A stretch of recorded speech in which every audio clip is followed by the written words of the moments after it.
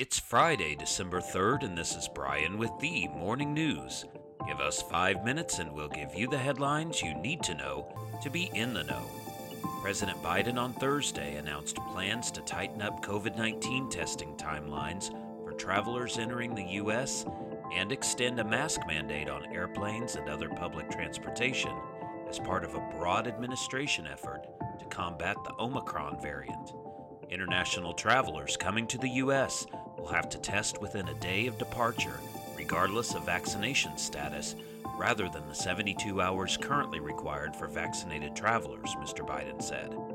The new testing rules will take effect on Monday, December 6th at 12:01 a.m. Eastern Time, according to a senior administration official who said airline industry representatives were notified of the timing Thursday. The requirement applies both to U.S. citizens and foreign nationals flying into the country. The administration will also require travelers to wear masks through mid-March on planes, buses, and trains, and at domestic transportation hubs such as airports and indoor bus terminals, rather than allowing the requirement to expire on January 18th as planned. Fines will continue to be double their initial levels, with a minimum fine of $500 for noncompliance and up to $3,000 for repeat offenses.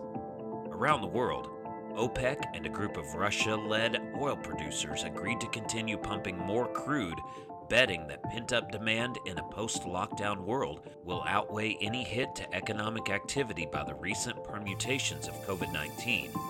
OPEC and allied producers led by Russia said Thursday they would raise their collective production by another 400,000 barrels a day in January. The group agreed earlier this year to boost output in such increments each month until production reaches pre-pandemic levels. The White House had put pressure on the group to accelerate that pace.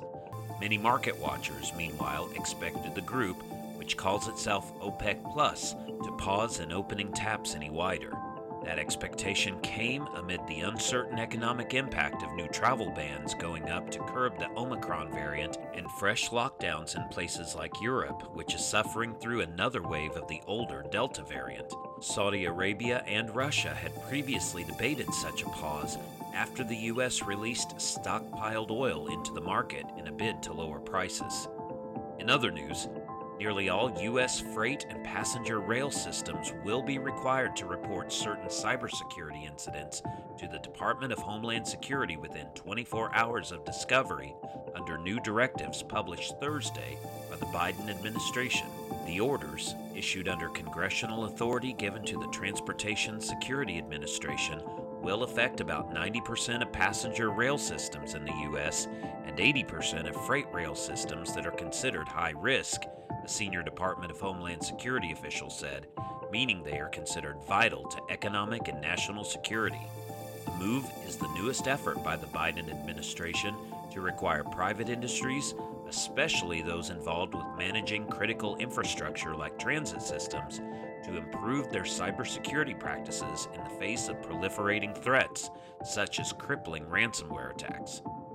And the NFL suspended Tampa Bay Buccaneers star wide receiver Antonio Brown for 3 games after he misrepresented his vaccination status 2 weeks after he was accused by his former chef of procuring a fake vaccination card.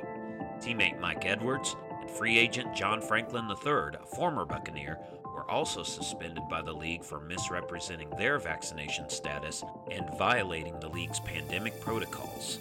The NFL doesn't require players to be vaccinated as a condition of employment. However, unvaccinated players are subject to far stricter coronavirus protocols.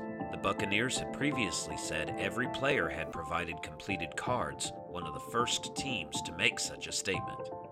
Now you know, and you're ready to go with the Morning News.